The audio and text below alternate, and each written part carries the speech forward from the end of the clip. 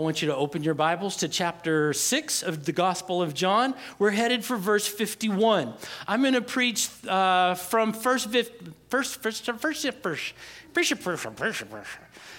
Try again. I'm going to go from verse 51 to verse 59. And here's my qualifier. Everybody listen carefully while you're turning. In the text, after Jesus teaches this message, a bunch of people deserted him. Please don't do that, okay? Because we're going to go through this, and if you haven't been with us, especially through chapter 6, you may be going, what? This is crazy. So I really encourage you, come back next week and listen to the second part where Jesus kind of explains himself. We have to take this in little bite-sized pieces so that we can wrap our heads around it. We are headed for communion this morning because our text just sets it up for us to share communion. And so today we'll get through verse 59. Next week we will, Lord willing, we will finish chapter 6. People who came, if you've been gone all summer long, you probably remember when we started chapter 6. We're still in chapter 6. Yeah, you've missed a lot. Just, man, I got to tell you, I have enjoyed, probably a little too much because sometimes people are like, hurry up, Brent. I have enjoyed just camping out in chapter 6. Sometimes I get this mental image of just wallowing around in what God has to say to us. Do you ever think that way? It's a little bit weird. Okay, well, I'm going to move along then. Chapter 6, I just think that it's brilliant how the Holy Spirit through the Apostle John is making the case that Jesus is the bread, and he's using this metaphor in a very big way, is the bread of eternal life. We're going to come back to that here later. He takes us from the 5 loaves and the 2 fishes. Remember that story? Jesus feeds the 5,000 with the 5 loaves and the 2 fishes. And then he's taking us now. He started this last week, or week before last in the previous text. He takes us from the 5 loaves and the fishes to the flesh and blood of Jesus. We transition from the necessity of physical sustenance for temporary life to the necessity of spiritual sustenance for eternal life. Are you with me so far? Just as nourishment is necessary for physical life, right? I mean, you guys are with me at 12:05. We're like, I'm going to die if I don't eat. I'm that way. My wife gets annoyed with me. Nourishment is necessary for physical life. Jesus is our nourishment. He is our source for spiritual and eternal life. Our key verse for our study in the Gospel of John is John chapter 20, verse 30. If you would read it real loud with me. Yeah, there we go. I just checking to make sure I got the right one. Thank you, dear, for helping me out because I lost my brain. Did you find any soap cards? You may have to write it on your own paper this morning. I have an idea. Write it on your offering envelope. There you go. Oh, shots fired. We should just keep that. All right, here we go. Our key verse. Back to our text. Y'all are distracting me. John chapter 20, verses 30 and 31. Read it real loud. Jesus' disciples saw him do many other miraculous signs besides the ones recorded in this book. But these are written so that you may believe that Jesus is the Messiah, the Son of God, and that by believing in him, you will have life. Oh, amen. I titled this morning, True Food and Drink. This is really what the text is about. I'm not just making this up because I'm always hungry, okay? Every human being has the same basic needs for physical survival. We learned this in Psychology 101 or biology. We have to have oxygen or we'll suffocate pretty quickly, right? We have to have water or we'll die of dehydration. We have to have food or we'll starve to death, and we have to have shelter. 4 things that we have to have. If we don't have shelter, we'll die of exposure. Most of us, are you with me so far? I mean, it's not genius. I haven't said anything brilliant yet. Okay? Most of us have learned along the way that there is water that will make you sick, possibly kill you, right? You always see in the movies these people that get stranded out in the ocean, and they eventually drink the salt water, and it makes them sick. Not good. There is water that you cannot drink. It'll make you sick. There are things that you can eat that will also make you sick and kill you. So you have some food and some drink will kill you quickly. Some will kill you slowly. I'm putting that thought in your brain because we're going to come back to it way later in our text. Jesus has introduced himself here in John chapter 6 as the bread of life. Not to get all culinary, I am getting to my text here in a minute. Just have to set up some stuff. Not to get all culinary, but almost every culture has some sort of bread that is a staple in their diet. Now, maybe you haven't given a lot of thought to this, but I have. Yeah? The bread is not necessarily the star of a certain culture's cuisine, but it's just a necessary staple. I joke about tortillas all the time. Kind of joke. I'm actually very serious about tortillas. But the fact of the matter is that tortillas show up in almost every one of our Mexican dishes, right? We're fine with that. That's good. That's perfectly fine. It's a staple. I imagine that every one of us also has a loaf of bread in our kitchen. And if you're not making Mexican food with a tortilla, which I don't know why you would do that, if you're not making Mexican food with a tortilla, you are somehow incorporating a slice of bread somehow into your meal. If you're having breakfast and frying eggs, you make a piece of toast. If you're having lunch, you make a sandwich and you use some bread. And then in the evening, you're having some chicken fried steak with some mashed potatoes and gravy all over it. Hallelujah. You run out of the chicken fried steak, you run out of the mashed potatoes, but you still have gravy, so you reach for the bread. I feel the Spirit moving this morning. Yeah. If you don't have a tortilla for your gravy, you use the Wonder Bread. Jesus says, I am the bread of life. He very intentionally uses the word bread because we understand bread as a staple in our diet of what we consume. I need you. I've said this before in John chapter 6. I need you. John, the author here, he needs the reader. He needs us. The Holy Spirit needs you to wrap your brain around the concept and all of the metaphor and what it means that Jesus is the bread of life. He is the staple. He's not the gravy. He's not the green chili. Jesus is the necessary staple. He's not an accessory. He's not an accessory. We can't make Jesus an accessory. You can't make a burrito without a tortilla, sweetheart. I know white people try to do that. We call it a burrito in a bowl. No, it's not. You're trying to trick me into eating salad. No. Don't tell me that. My wife does that every once in a while. She tries me. It's a burrito in a bowl.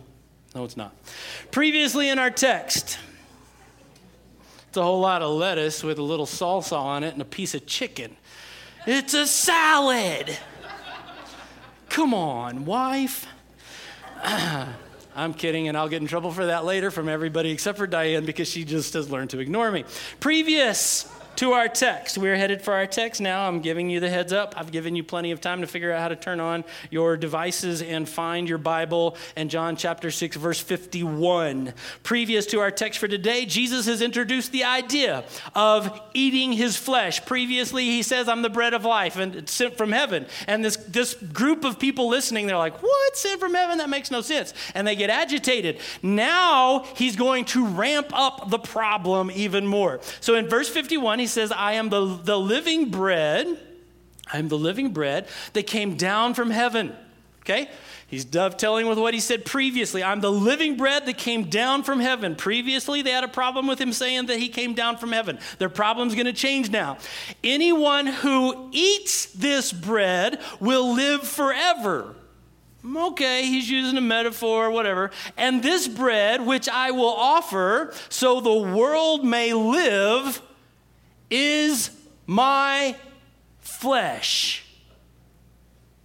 Jesus just told us, anyone who eats this bread will have eternal life. Okay. And then Jesus offers his own body so that the world may eat his flesh. That reminds me of a story, but I'm going to let it go. Diane knows what I'm talking about. I had a little problem this morning. Anyway, I'll tell you later if you ask me.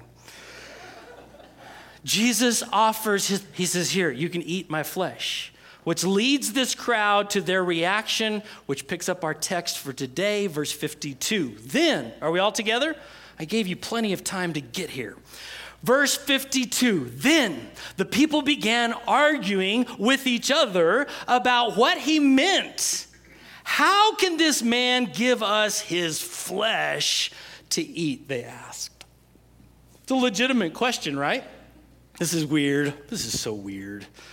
Jesus instructed Nicodemus way back in John chapter 3, if you remember that story. He tells Nicodemus to be born again. And Nicodemus says, what? How can I be born again? Now Jesus in chapter 6 says you must eat my flesh. And the people again are saying, what? How can we eat your flesh? This is weird stuff. It needs more explanation. I speak for a living. All right, here we go. Verse 53, carrying on in the text. So Jesus said again, because if you tell somebody the same thing a second time, they get it, right? It's my kids. Anyway, it's another story. So Jesus said to them again, he says, I tell you the truth. And remember, we've come across this phrase before, and I love it because this is whenever Jesus says, hey, pay attention. Oh, see how that works? I love it. Such authority. I tell you the truth. Listen. Get off of Facebook for 30 seconds and listen.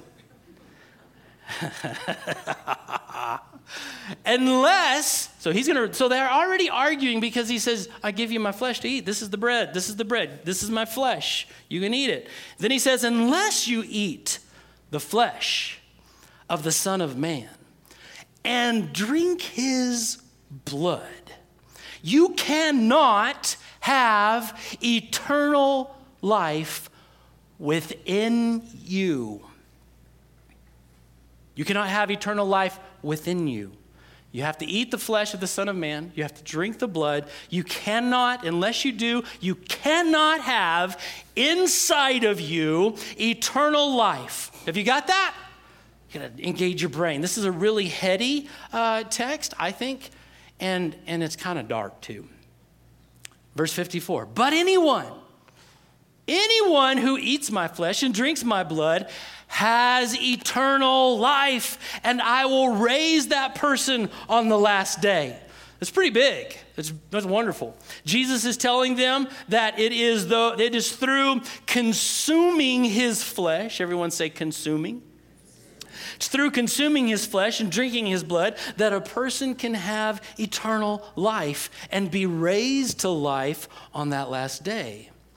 Now, is Jesus condoning cannibalism?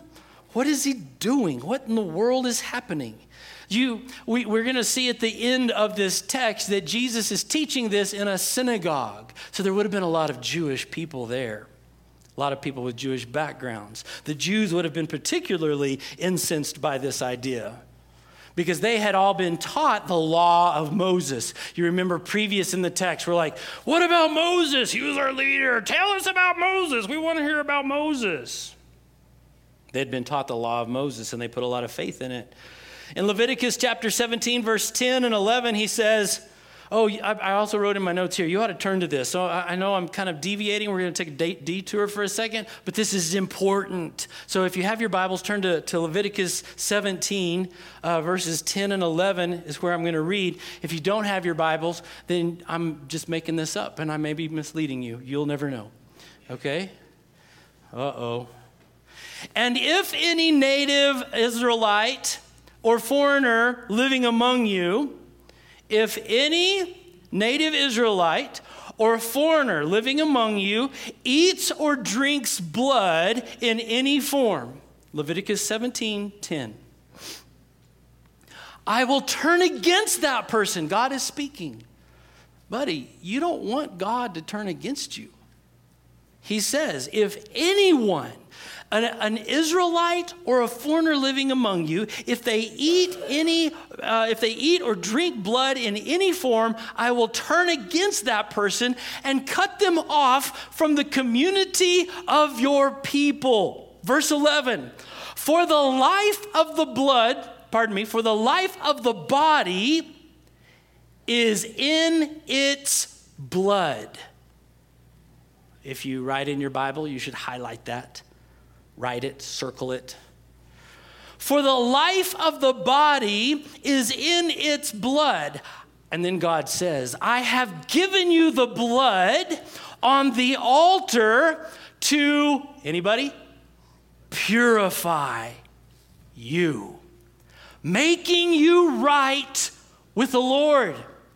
It is the blood given in exchange for a life. It's a sacrificial system. Kill the animal, they bleed out. They take the blood and it's offered as a sacrifice. It is the blood given in exchange for a life that makes purification possible. There's a lot going on, man. I know that I am creating all these little strings, and then we're going to tie them together in the end. The Levitical law, the law of Moses, tells us you don't consume blood because the law says not to. And if the law says not to, that's good enough. The law says not to consume blood because the life of the body, what now? The life of the body is in the blood. Are you with me? God has given the blood for the sake of purification. There's a purpose for the blood. It's not to fill your tummy when you're hungry. The blood is given for the sake of purification. God has set the lifeblood aside for the purpose of purification. Are you with me? All right. The Israelites, later on, they're going to be instructed. I love this. This is a beautiful picture. They're instructed to wash the tabernacle, the place where they're going to gather to worship God because his presence is going to be in the Holy of Holies and all that the temple represents, or the tabernacle represents. They are going to be instructed to wash the tabernacle, later on the temple, and all of the utensils inside. They are instructed to wash it all with blood, because blood is set aside for purification. So the tabernacle, the temple, the dwelling place of the most holy God is washed with the lifeblood of an animal. Blood makes purification possible. God did that. Okay? I like the way you're looking at me. Where are you going, Brent? On one hand, you can see how the Jew is repulsed by the idea of drinking someone's blood or eating their flesh because they've been taught that if you do, God will cut you off, he will reject you, he will push you away. So their understanding is that eating flesh and drinking someone's blood, it makes no sense to us. However, because you and I have the privilege of knowing the end of the story, that this story in John chapter 6 is pointing to a much greater event down the road. It's nothing short of glorious, that God's plan is to, oh my goodness, are you with me? God's glorious plan is nothing short, there is nothing short of glorious, that God's plan is to purify you with the blood of the one and only eternal Lamb of God. God set this whole system up for you. That's good. In fact, if we think all the way back to the beginning of Genesis, in Genesis chapter 2, God meets with Adam and Eve. Verse 16, he says to them, "You may freely eat." They're in the Garden of Eden. Life is wonderful.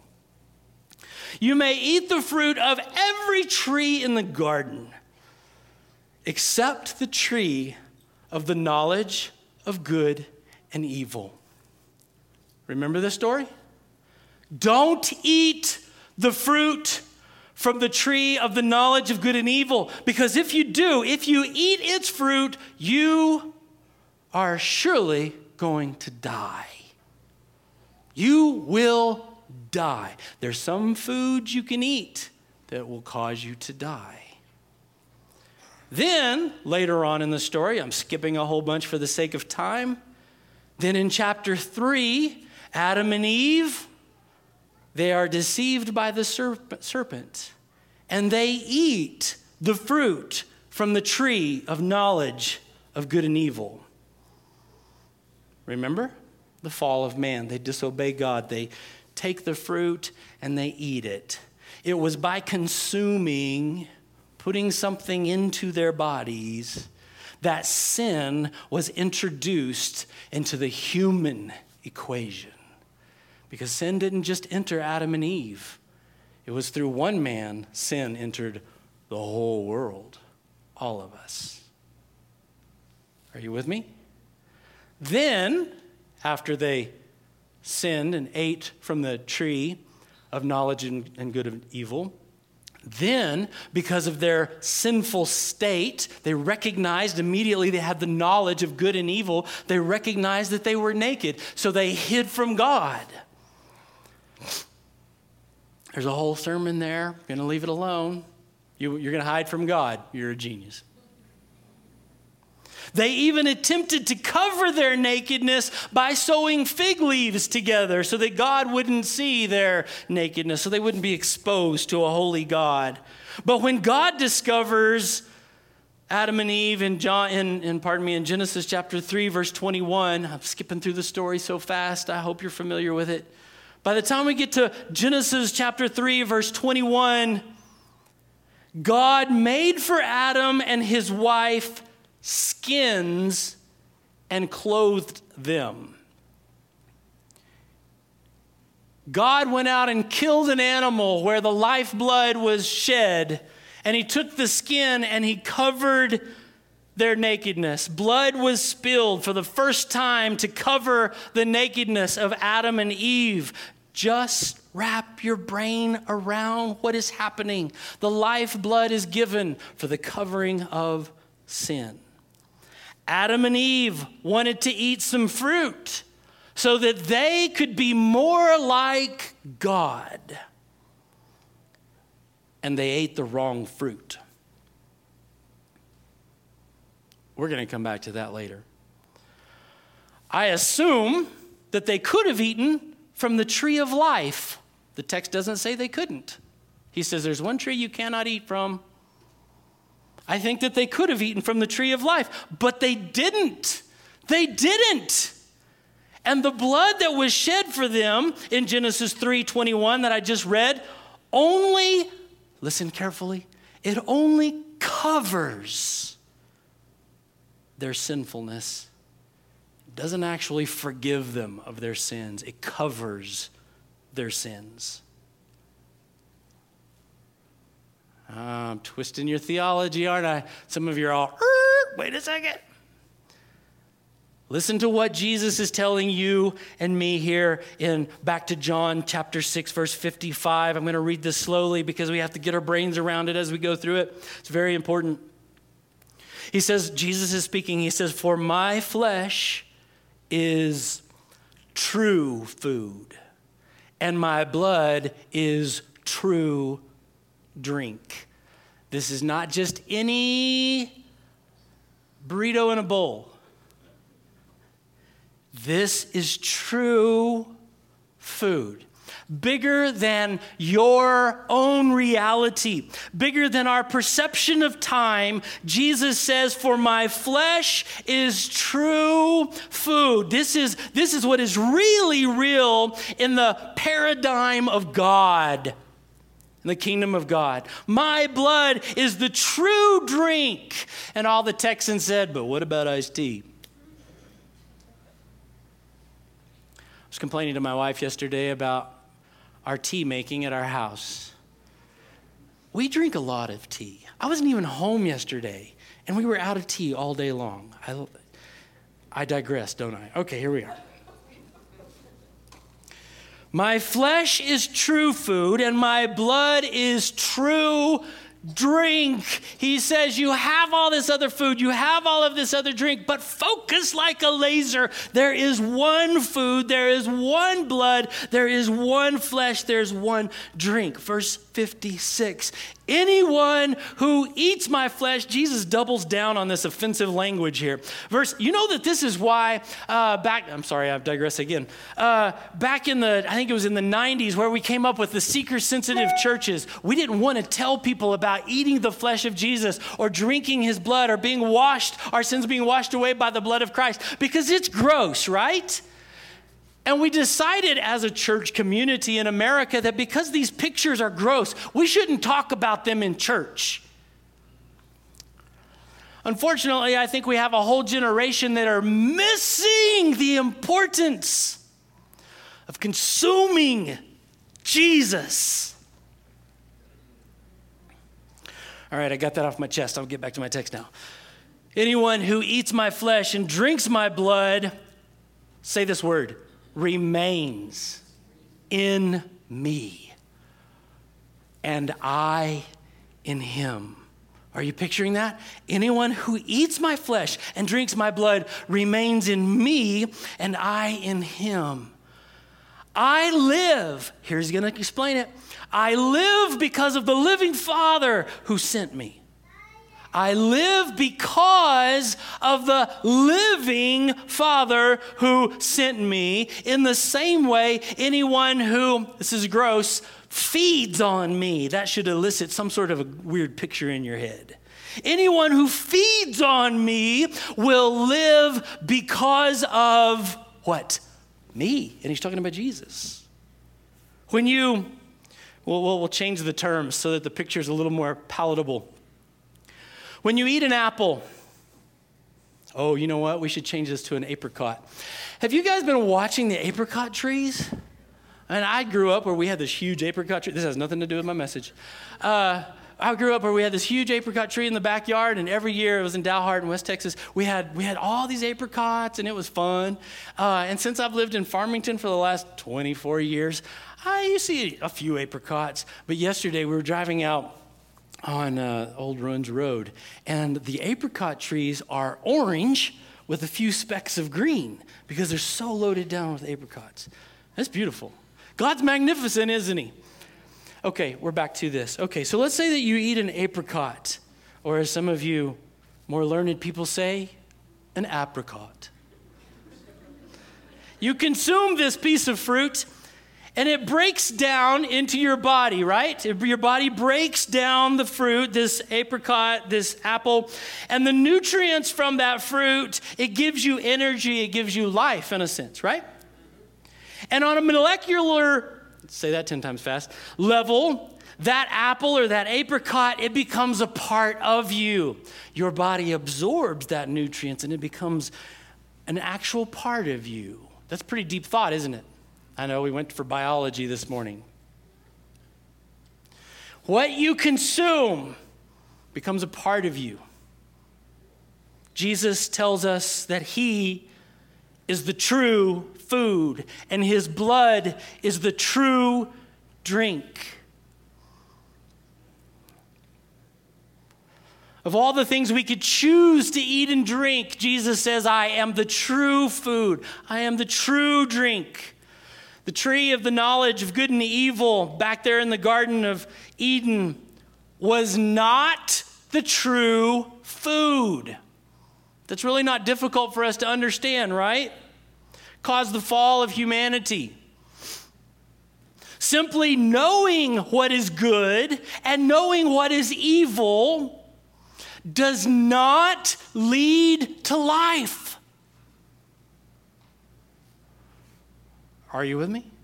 We spend so much time figuring out what is good and what is bad and telling everybody else what is good and what is bad. Jesus is the true food. He's the true drink. How so? I got to hurry up. How is Jesus the true food and drink? In verse 56, he says, anyone who eats my flesh and drinks my blood remains in me and I in him. Sometimes we talk about the presence of Jesus, presence of God, as though it's this mystical, faraway thing. But Jesus talks about eating his flesh, drinking his blood, so that we remain in him and he remains in us. In the beginning was the Word, and the Word was with God, and the Word was God. And now he says, God can dwell, remain in you. And you say, yeah, but I'm not worthy. Oh, because we're not done yet. We're not done yet. You're not worthy, by the way. But that's why the blood is important. All right? What you consume, if you're writing, you should write this down. What you consume will remain in you. Now, you understand the metaphor. It works to a degree, and then it falls apart. That's how metaphors are. What you consume will remain in you. Jesus says, I live because of the living Father who sent me. How is it that Jesus lives? Jesus lives because of the living Father. He's connected to God the Father. Jesus lives because of the living Father in him is giving him life.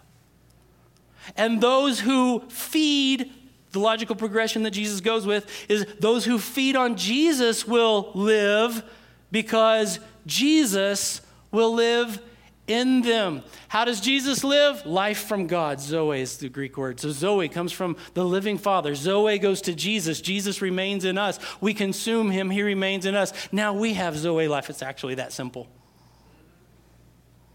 It's really, really, really simple. Now, I don't want to get all weird science, but in a physical way, what you eat, what you consume, it lives, it remains in you. And what you consume in a spiritual sense, we're fixing to take a turn here. Hold on to your britches. What you consume in a spiritual sense lives in you as well.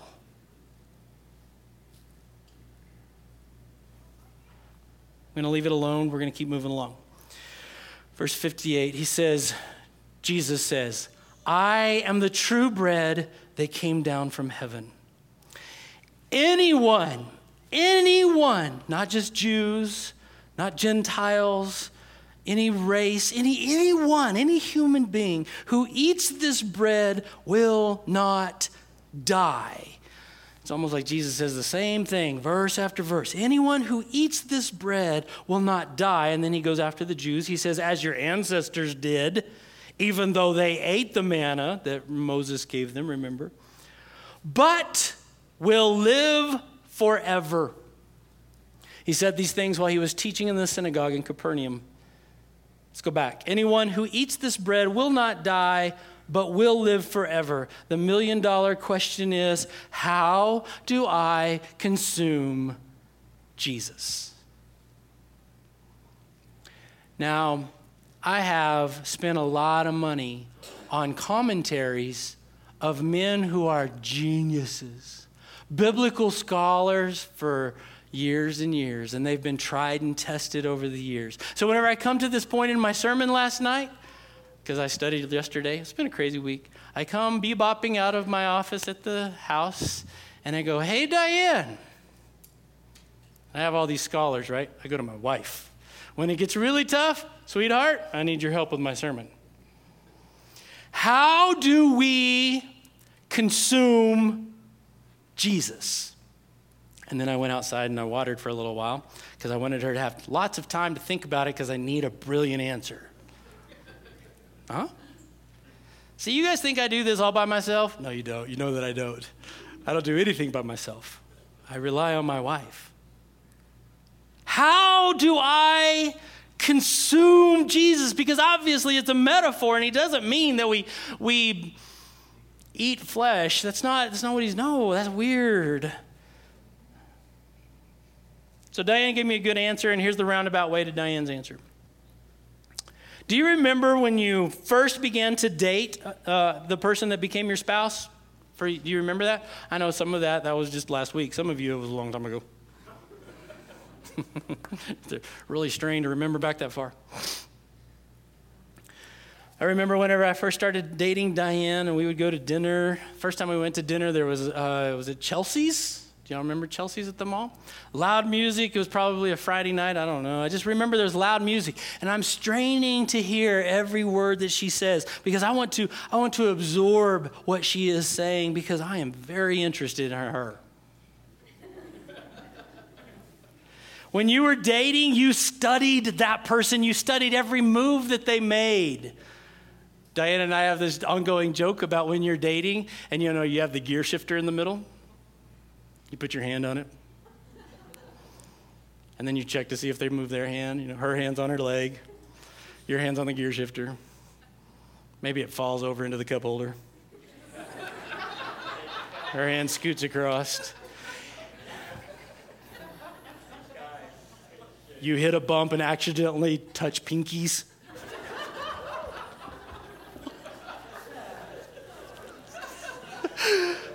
So fun.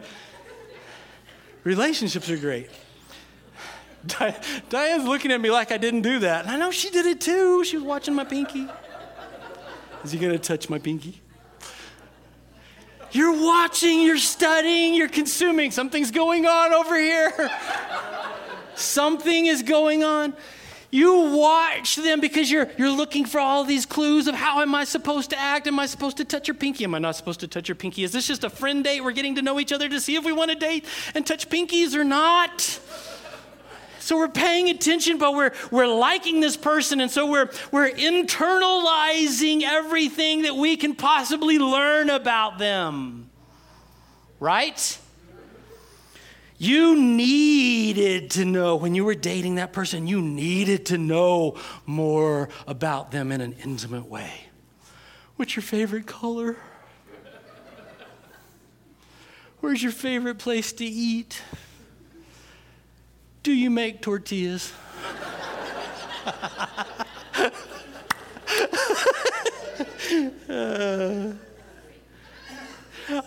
You watch women with babies. They do this more often than men do. But you watch women with babies every once in a while. They're holding them, and newborn babies, and they have their little chubby arms, and they're kissing them. And I've seen Diane do this many times. So beware of if she asks to hold your baby, that she starts off with kissing, and then she goes, I just want to bite you. Because somewhere in our psychology, maybe you've done that to your spouse. Please don't share those stories. Somewhere in our psychology, we have this connection of devouring another person, not in a physical way, in a relational way. Are you with me? Where we just want to be close to them. We want to know them. We want to be intertwined with them. What you consume is what remains in you. When you study Jesus, when you strive to understand who Jesus was and who Jesus is today so that you can internalize everything you can internalize about him, when you need to know Jesus, when you know you need Jesus, you have consumed him. He is alive in you.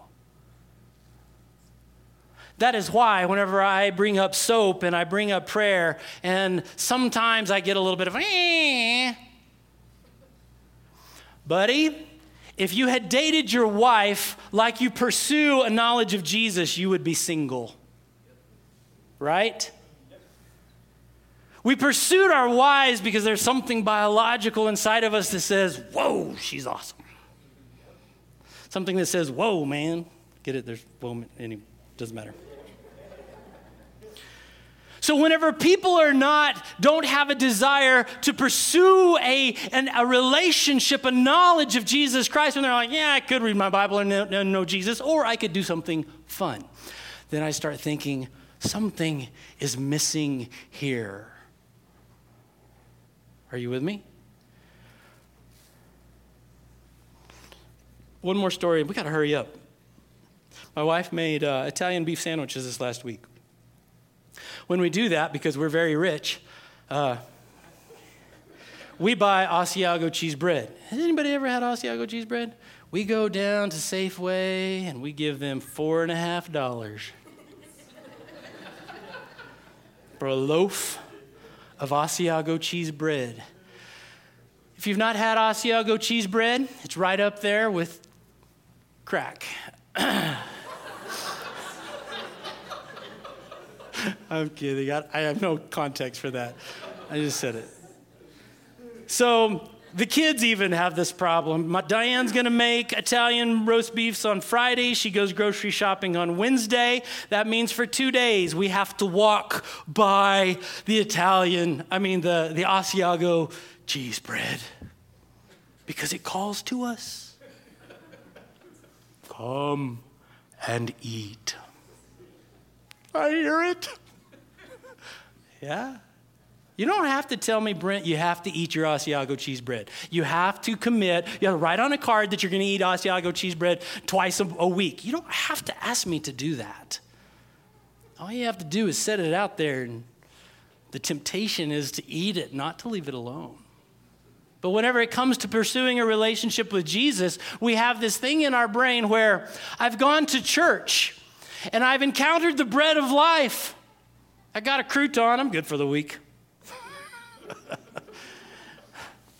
And then our frustration is I have conversations with people about they are living this weak, anemic, beaten down, frustrated life.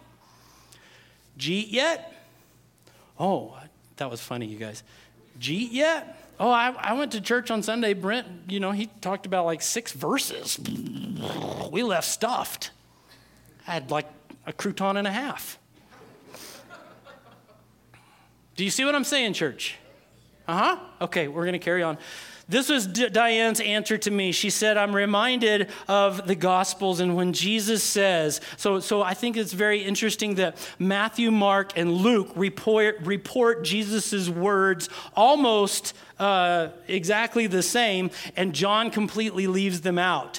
Jesus says in Matthew, Mark, and Luke, not in John, he says, you must love the Lord your God with all your heart, all your soul, and all your mind. What does consuming Jesus look like? When you love when you love Jesus with all of your heart, I don't have room to love the things of this world. I'm consumed with Jesus in my heart. With all of my soul and with all of my mind, I'm thinking about Jesus. I'm concerned about knowing him more and understanding who he is. John distills this love down to eat the true food. You have a smorgasbord of things you can eat, but then there's the true food and there's the true drink. Are you with me? Internalize Jesus. Seek after Jesus. Pursue knowing and understanding and believing in him with all that you are. But Brent, I've got this thing. No. But I want to create my own life. No. I want to love the things that I want to love. No. He says all. Trust in him for eternal life.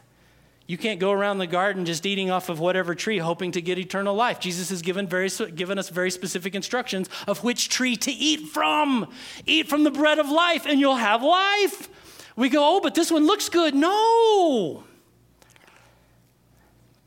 Pursue Jesus for spiritual life, just like you pursue bread for temporary life. Pursuing knowing Jesus is going to include reading your Bible and prayer. It just is. If you feel spiritually hungry, it's not my fault. It's not. There's a very real purpose in SOAP and the 12-minute prayer card. I do my best as a pastor because I love you. And whenever I don't see you, I genuinely miss you guys. I love you. So I do my very best to set the table so that you can eat. It is completely up to you whether or not you eat. Don't ever tell me I didn't get fed at that church. You will make me crazy. You don't even have to read. You pull up YouVersion and click the little triangle and it will read it to you. Oh, I didn't get fed at that church.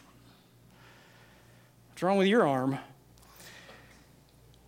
Here's my challenge. I got to hurry up. I got 1 minute and we still have 20 minutes of service. Come on, Brent. Here's my challenge, and then we're going to share communion together. Some of you come to church. You've been around Christianity. You would even say that you're a believer. But you've never made the commitment to consume the flesh and blood of Jesus. Instead, you actually consume, watch this, keep up with the metaphor. You actually consume from the tree of the knowledge of good and evil, and it is killing you.